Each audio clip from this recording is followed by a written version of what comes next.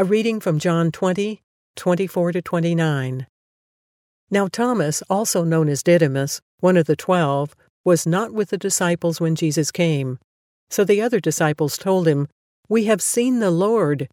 But he said to them, "Unless I see the nail marks in his hands, and put my finger where the nails were, and put my hand into his side, I will not believe." A week later his disciples were in the house again, and Thomas was with them.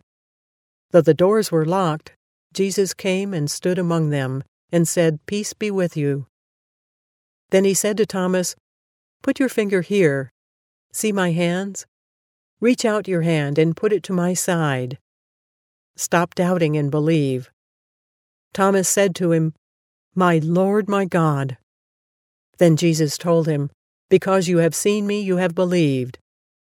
Blessed are those who have not seen and yet have believed."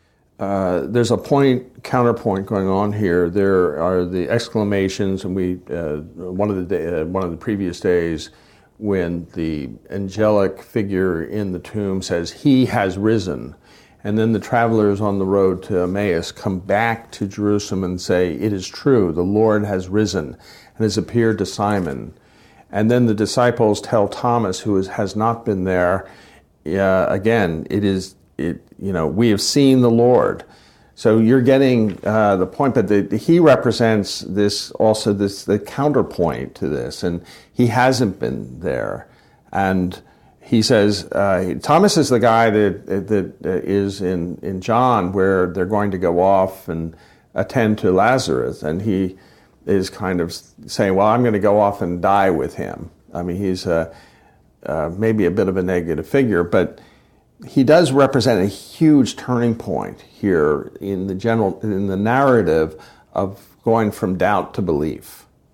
Yeah, this is one of the great passages, the declaration, "My Lord and my God," and the whole aspect of the exhortation of Jesus. We saw it yesterday's passage that Jesus exhorts the 11 for their unbelief and looks at them and says, "Come on, it's time to step up to the truth that you're seeing."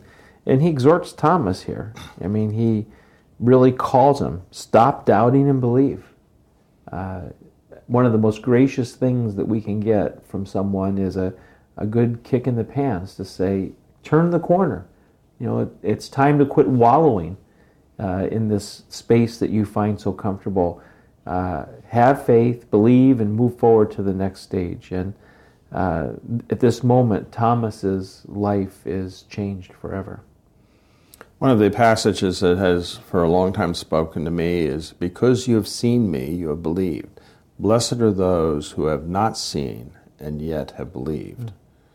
That, of course, rings down over the centuries. Right. And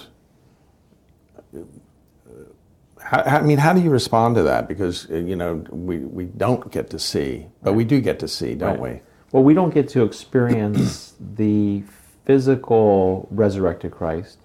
We get to experience the revelation of the resurrected Christ in a mysterious way in the opening of our hearts. But Jesus is saying, "Come on, guys, you're getting to see me and touch me. You're struggling to believe.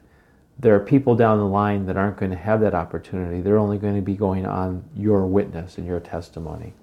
Blessed are those who believe." And I think it's a passage that should make us all smile who are believing, because we are blessed because we have believed. The resurrected Christ has become the one who changes everything about our present and future as well.